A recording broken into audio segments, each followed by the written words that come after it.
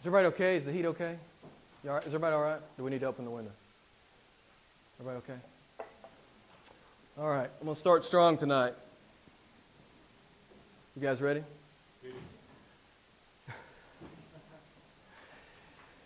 Anyone here consciously and willfully disobeying Jesus Christ in your life right now? It's pretty blunt, right? Start a little softer. Has He clearly told you what to do and you simply are not doing it? Are you defying and disregarding what your God has called you to do and what you know He's leading you to do from His Word? It could be 101 different things, and it really doesn't matter how big it is or how small it is. If we know what He says and He's called us to do a thing and we don't do it, it's sin, right? It's sin. There's no pretty way, no pretty name to put on it. I know you've probably heard it before, that the good is the enemy of the what? The best. The good is the enemy of the best. You may be doing a very good thing right now in your life, but if it's not what God has called you to do, it's sin. I could be sinning right now standing here preaching the gospel to you in Milano if in fact God called me to the Sudan, right? If He called me to the Sudan, but I thought Milano would be a cushier gig, then I'm sinning right now, standing here preaching the gospel. So,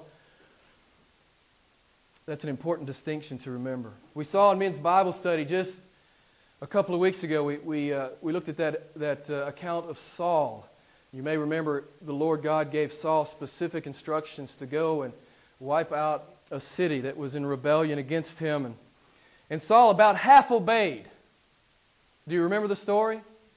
Fractional obedience. Do you remember what it cost Saul to obey God halfway? It cost him his kingdom.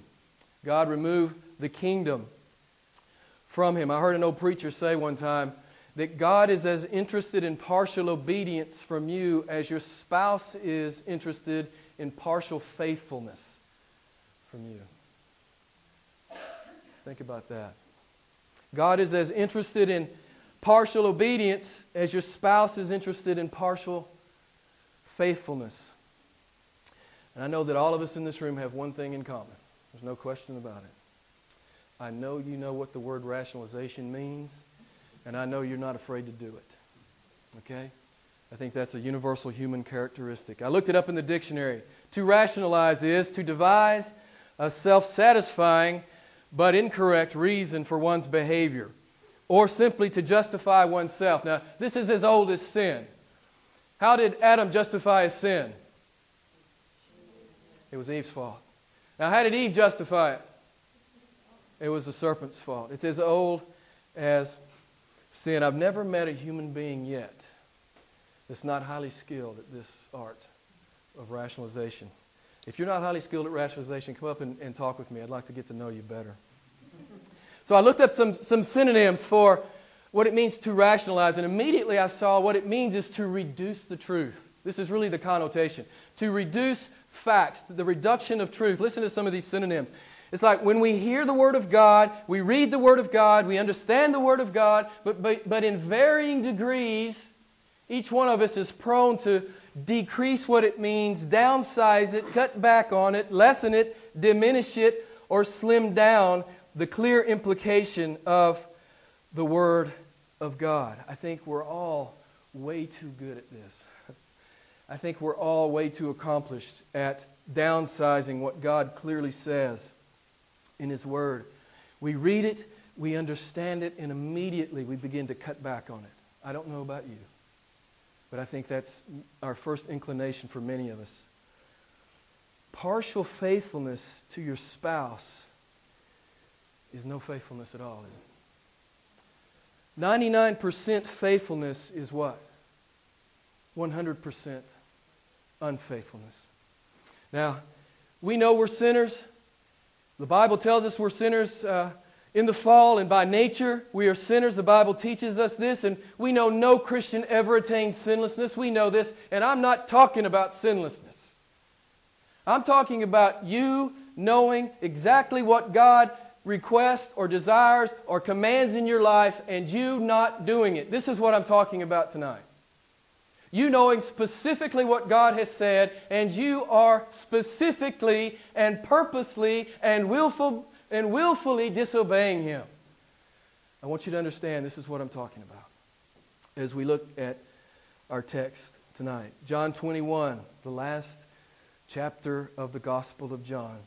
You may remember that back in Matthew 28, the Lord Jesus had instructed His disciples to meet Him on a mountain in Galilee. So as we open our Bibles to John chapter 21, are they on the mountain waiting for the Lord Jesus? Verse 21, chapter 21, verse 2.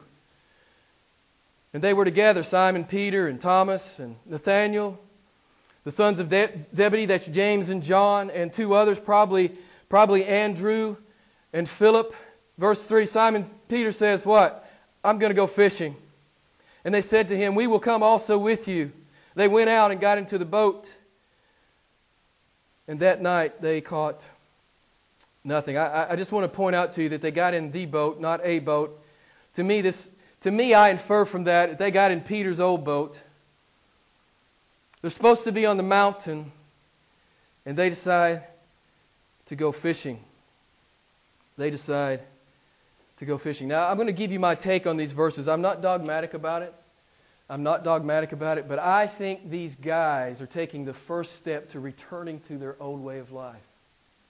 I think they're in the process of downsizing what God has called them to do. I think they're going to customize their obedience. It's going to be fractional obedience. And I think them returning to fishing is their first step in doing that. Jesus said, wait for me on the mountain. But they're not on the mountain, they're fishing. Now, is fishing a sin? No. Unless you're supposed to be on the mountain. Fishing's a sin if God told you to be on the mountain. So, they went fishing. And again, it appears to me that these guys are returning to their old way of life. I think this whole disciple thing was a little more intense than maybe they had bargained for. And it had taken them way out of their comfort zone. Okay? Do you understand what I'm talking about as a Christian? It had taken them way out of their comfort zone. And I think they're thinking, hey, I can just be a good Christian fisherman, right? Nothing wrong with that. I can just be a nice guy. I'm a much nicer fisherman than I used to be because I've walked with Jesus for 3 years. I'll be a nice guy fisherman. Nothing wrong with that. And there absolutely is nothing wrong with being a Christian fisherman unless God's called you to preach the gospel. And then there's everything wrong with it. And if God's called you to meet Him on the mountain and you're fishing, there's everything wrong with it. I've been in the ministry for 20 years, lay ministry and now vocational ministry. And I've seen this a lot. Men and women who initially, they come to Christ. At least they appear to come to Christ. And they're pumped and they're jazzed and they're excited about radically following Jesus Christ. You run into some of these people 10 years later and they've got this glazed look on their face and they're not following Christ anymore. They have sit down spiritually. They're not following hard after Christ anymore. They're not really concerned about radically obeying the Lord Jesus. You know what they've done? They've taken His call and they've domesticated it. Man, the church is full of this today. They've taken the radical call of Jesus and they've tried to fit it into their old life. They've tried to downsize it and customize it into their old life. It's kind of what I think Peter and the boys are doing here. You know, you see many people come to Christ and they start off with Christ, but then it gets a little uncomfortable. God takes them out of their comfort zone, and sometimes it just gets downright inconvenient and unmanageable. And people don't want to follow Him anymore. I bet you know examples of this. People that you know. John Eldredge wrote a book several years ago, and he says you walk into your average church in America and you will find a church partially, if not completely, filled with bored Christians. And to me, the phrase bored Christian is an oxymoron. If you are truly following Jesus Christ, I mean, if you are truly on His heels, if there's no daylight between you and Him, I promise you, you will not be a bored Christian. You will not. The Lion of Judah has called us to follow Him. I Am has called us to follow Him. The Alpha and the Omega has called us to follow Him. Friends, if you are following Him, you will not be bored. And if you are a bored Christian today, you are not truly following Jesus Christ. He told you to meet Him on the mountain, but you're somewhere else. You're somewhere else. Where are you? If you're a bored Christian, you need to go look in the mirror. It's not because God's not thrilling. It's because you're not with Him anymore. You've left off the pilgrimage. You're not following hard after Him anymore. You've set down spiritually. And I think Peter and the boys are starting to sit down. They're starting to downsize what God had called them to do. I can hear them. Maybe God just wants us to be good Christian businessmen. Maybe that's it. We'll just be good Christian fishermen. Maybe that's all He really meant. No!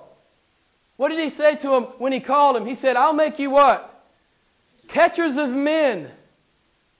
They're not supposed to be in that boat fishing. They're supposed to be waiting on the mountain to meet with Jesus Christ, to get their commission, to go be catchers of men. Did you notice how much they caught? How much did they catch? Nothing. I think there's a not so subtle message here for us, right? If you're in disobedience, what can you expect? You're not going to be prospered if you're in disobedience. God will not prosper you spiritually if you're in disobedience. You can count on it. I think there's a not so subtle message here. And so why did they come back with nothing? Because the sovereign, omnipotent God ordered every fish in that end of the Sea of Galilee out of the net. Those fish couldn't have got in the net if they wanted to. They were under sovereign decree not to get in that net because His men weren't where they were supposed to be. And He's going to teach them a lesson. He's going to teach them a lesson. Friends, if you're a Christian and you are disobeying God, you cannot be prospered. God will not prosper you. God will not prosper you if you are in disobedience. If you're supposed to be on the mountain, friend, that's my exhortation tonight. If you're supposed to be on the mountain, when you leave here, you go get on the mountain. Post haste. You go get on the mountain and you meet with your God. Hebrews 12 tells us this, and we see this in the text tonight. God disciplines those He loves. And this is such a beautiful thing. The Lord Jesus comes to His men. And do you notice He doesn't bring a rod. He comes in great tenderness. I'm going to read Hebrews 12, 6 through 8 to you from the Message, which is a paraphrase of the Bible. It says this: It's the child He loves that He disciplines. The child He embraces, He also corrects. God is educating you. He's treating you as a dear child. This trouble you're in isn't punishment, it's training. The normal experience of children. Only irresponsible parents leave children to fend for themselves. Would you prefer an irresponsible God? The Lord Jesus is teaching them this lesson. There is no prophet outside of me. Don't domesticate my call. Don't bring it down to worldly standards. Don't go back to your old way of life. You are a son of mine now. You belong to me. This is part of what the Lord Jesus is saying to His men.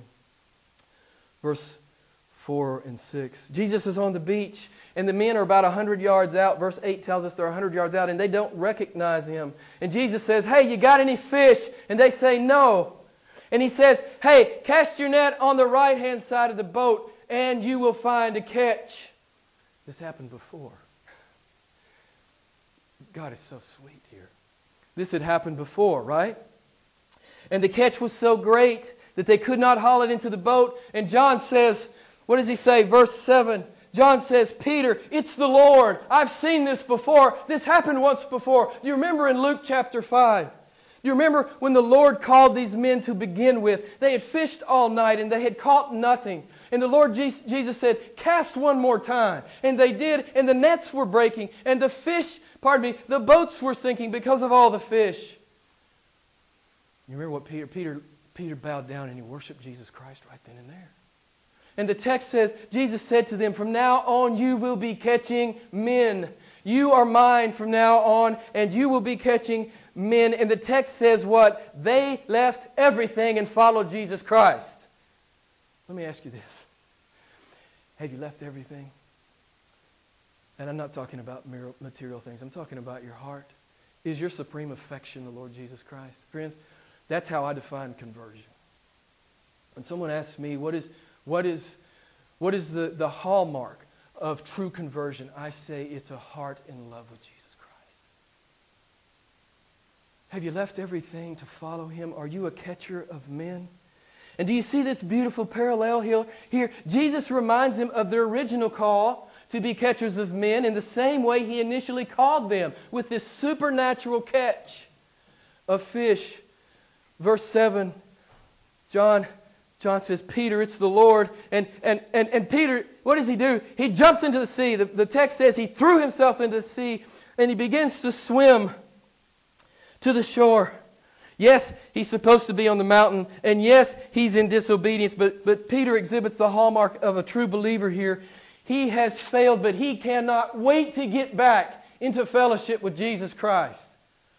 Friends, it's not as Christians that we don't fail and we don't sin. It's that when we do, we are like Peter. We're in the biggest hurry to get back into fellowship with our beautiful, wonderful Savior. And Peter can't wait. He can't wait to get it right. He can't wait to get it right. And he flings himself into the sea and he swims to the Lord. And the Lord is here to discipline His men, especially Peter. Peter is their leader. Peter had led them back to fishing. And the Lord is here to discipline His men. And He hasn't, as I said, He hasn't brought a rod. He's come in great tenderness and compassion. And do you notice here in verse 12 and 13? Well, before that, I want to bring to your attention that, do you notice here, verse 10, 11, and 12? God has made them breakfast. Do you see this? God made them breakfast. And do you see also, God served them breakfast. And when I see stuff like this in the Bible, I am in awe. I bet some of you read these things and you're not in awe. Do you know who this is, fixing breakfast? Do you know who this is, serving these sinful men? Do you know who it is, serving these men who are in disobedience? Do you know who it is? It's God. It's I Am. It's the Lion of Judah. It's the Alpha and the Omega, as I said. It's our awesome God. And I've been saying it for about the last month, but I can't get past it. Who is a God like ours? Who? Who is a God like ours? Who is a God that takes on flesh and becomes a man? Who is a God that condescends to be born in a stable? Who is a God that works as a humble carpenter? Who is a God like this that has nowhere to lay His head? Who is a God like this that washes the dirty feet of sinful men? And who is a God like this who was scourged and crucified for His people? The prophet Isaiah says, there is no God like Him.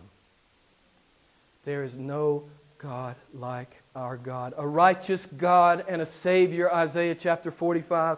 And the prophet Jeremiah reminds us, chapter 31, that our God loves us with an everlasting love.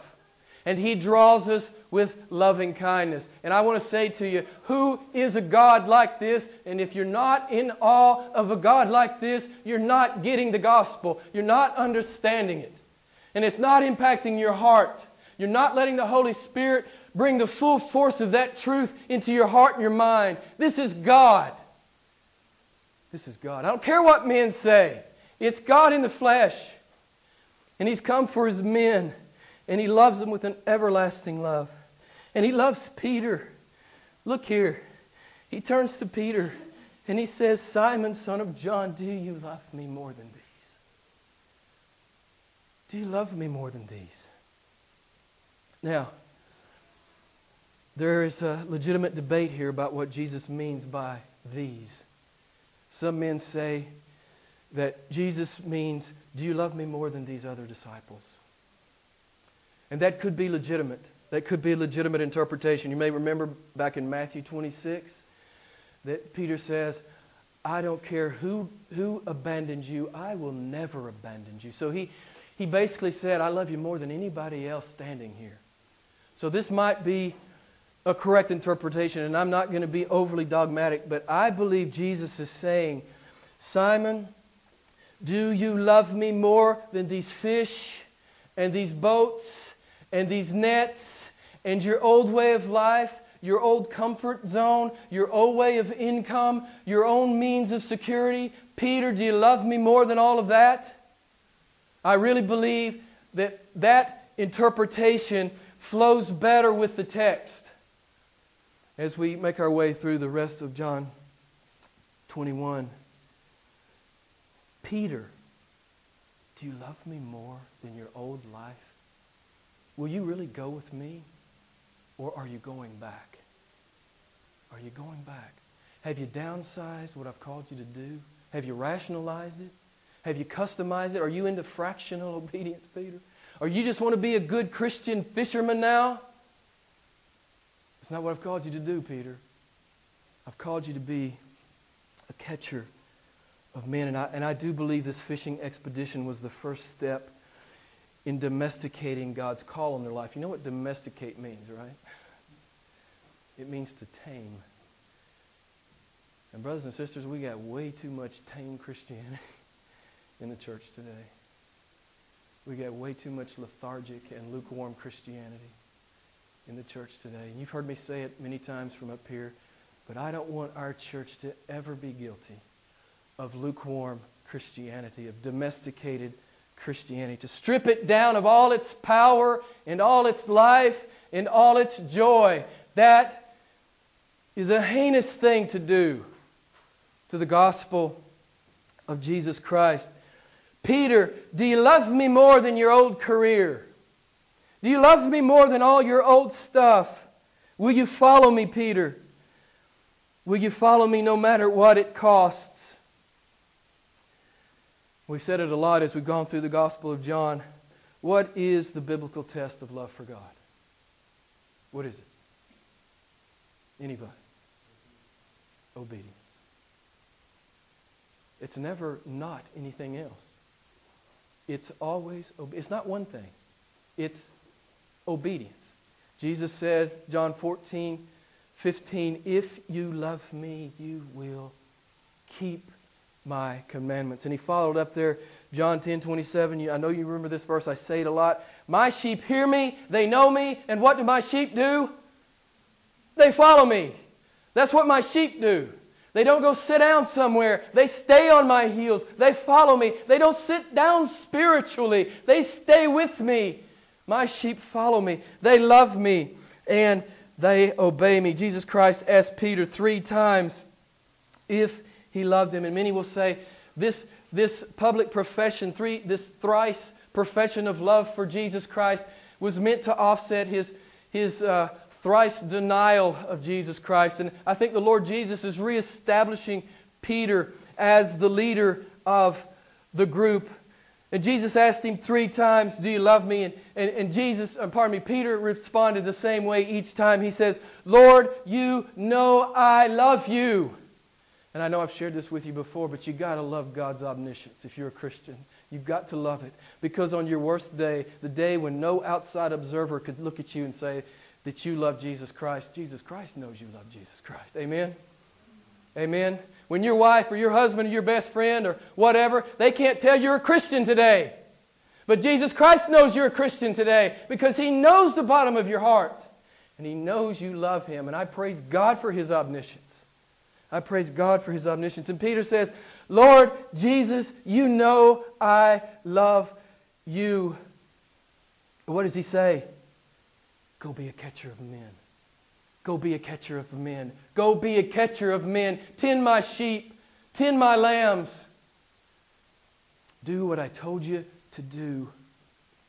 Peter, if you really love me, you can't go back. And I want to say this to you, Christian friend, if you're here tonight. You can't take Jesus Christ and try to stuff Him into your old life. You can't do it. I see it tried and tried and tried again. But you can't take Jesus Christ and try to fit Him into your old life. He's called you to a new life.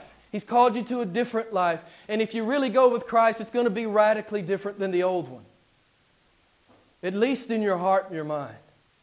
It's going to be radically different than the old one. Look at verse 18 and 19. Verse 18 and 19. Peter, tend my sheep. Truly, truly, I say to you, when you were younger, you used to gird yourself and walk wherever you wished. But when you grew old, you will stretch out your hands and someone else will gird you and bring you where you do not wish to go. Now, this he said, signifying by what kind of death he would glorify God. And when he had spoken this, Jesus said to him, follow me. Did you notice? I don't know does your Bible have an exclamation point? Does your Bible have an exclamation point after follow me? Okay, I have the NAS, which is the most literal English translation of the Greek. Mine says, follow me. And brothers and sisters, there will always be an exclamation point after that. If you've heard Jesus say, follow me, there will always be an exclamation point after that. But Jesus says, Peter, do you really love me? Will you follow me all the way to the cross? If you notice right here, in verse 18, he says, you will stretch out your hands. Now this is an idiom or a euphemism or a shorthand for the fact that He will be crucified. John tells us in verse 19, he said this to signify what kind of death Peter would by which Peter would glorify God. And we know Peter preached the gospel for 3 decades. Faithfully preached the gospel for 3 decades. And what does church tradition tell us about Peter's death? He was in fact crucified. And he was crucified upside down because he refused to be crucified like his Lord. So Peter was crucified upside down. You know what it says to me when Jesus says to Peter, I love this. This is so precious and personal. It's not bad news that Peter's going to be crucified. This is good news. Peter knows he's not going to fail him again. This is a personal message from Christ to Peter. Peter, you're not going to fail me next time. They're going to take you out and they're going to crucify you and you're going to go. And you're going to glorify me in that. And I love this. I think, some people say, well, how could he live for 3 decades knowing the cross was coming? Because he knew God was faithful. And if he knew the cross was coming, it was for his good, right? And God was going to do an awesome thing through it. And then Peter says, what about John? Do you know the text? What about this guy? What's going to happen to this guy? What does Jesus say to him? What is that to you? You stay on me. You don't worry about John. What's that to you? What happens to John? And I know that you guys have experienced this. Sometimes Christians like to evaluate what God is doing in this Christian's life and that Christian's life and maybe my Christian's life or my life. And there's great disparity at times. And Jesus says to Peter, don't you worry about my providence in his life. Don't you audit what I'm doing in his life. You follow me. Christians want to evaluate. Well, some Christians are rich and some are poor and some are healthy and some are sick. Some have large ministry. Some have anonymous ministry. Some have incredible visible fruit. Some have almost no visible fruit from their ministry. Some are greatly persecuted. Some are only slightly persecuted. Some are delivered and some are martyred. God says, that's my business, Peter. It's not your business. Your business is to follow me. Daniel was delivered, but Stephen was stoned. This is God's prerogative. This is God's prerogative. We're not to waste our time. Jesus rebukes Peter. We're not to waste our time and energy evaluating and asking God about these things. Our energy is to be spent staying on the heels of Jesus Christ. So here's the end of the message and the question for you and me. Are you following Jesus Christ? And I don't mean in some downsized way. I don't mean in some fractional way. I don't mean in some partial way. I don't mean in some customized way. Are you hearing what God says to you in His Word, and are you obeying Him? That's the message. That's the message tonight.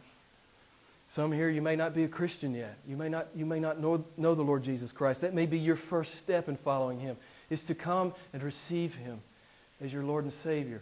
If you don't understand about that, you come talk to me. I'll be happy to talk with you about that.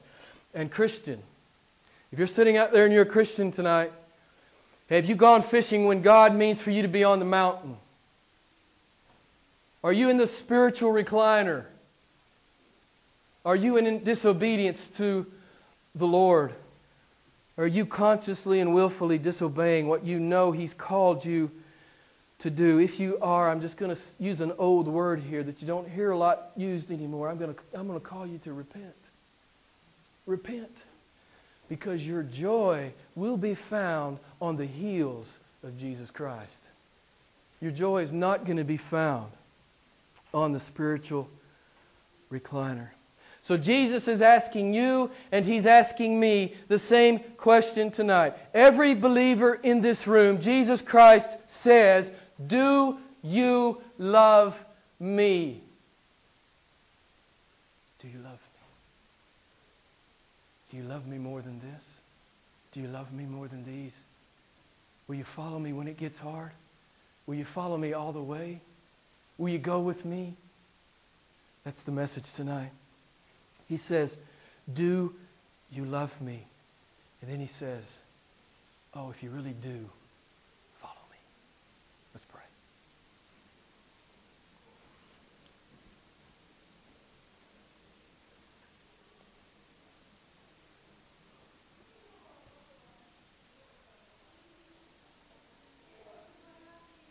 Oh, Father, what a beautiful text. Oh, Lord, how You are so long-suffering with us. How we see Your tenderness and Your compassion as You come to these men and draw them out of disobedience and pull them back into obedience, and how tenderly You do it. How graciously You do it, and how You do that in our lives over and over and over and over again. Oh God, thank You that You're a long-suffering God, a God of infinite mercy, grace, and compassion. Oh Lord, I need it. I need it. Thank You, Lord. Thank You, Lord, that You're such a gracious God. Thank You that You're such a faithful God. You will not leave Your people in disobedience. You come for them. And You discipline us because You love us. As dear children, You discipline us. And You call us out of sin and death and that bondage. And You call us into life and joy. The life of walking with You, hot on Your heels. Obeying You every day to the best of our ability. Radically following You. Oh Lord Jesus, thank You for Your faithfulness to us. Thank You for the faith that You have given us. Thank You for the Holy Spirit who convicts us of our lethargy and our apathy. Oh God, I pray Your Spirit will fall on us and enliven us and quicken us. Oh God, that we would be radical followers of You. No more half measures in our lives. No more half measures in this church. Father, because we declare that we love You. And because we declare that we love You, we know You ask us to follow You. Oh God, give us the faith. Give us the passion. Give us the zeal. To follow You all the way home. All the way home. The beautiful home You've prepared for us. Oh God, we give all praise, glory, and honor to our beautiful Lord, in whose name we pray. Amen. Let's stand together.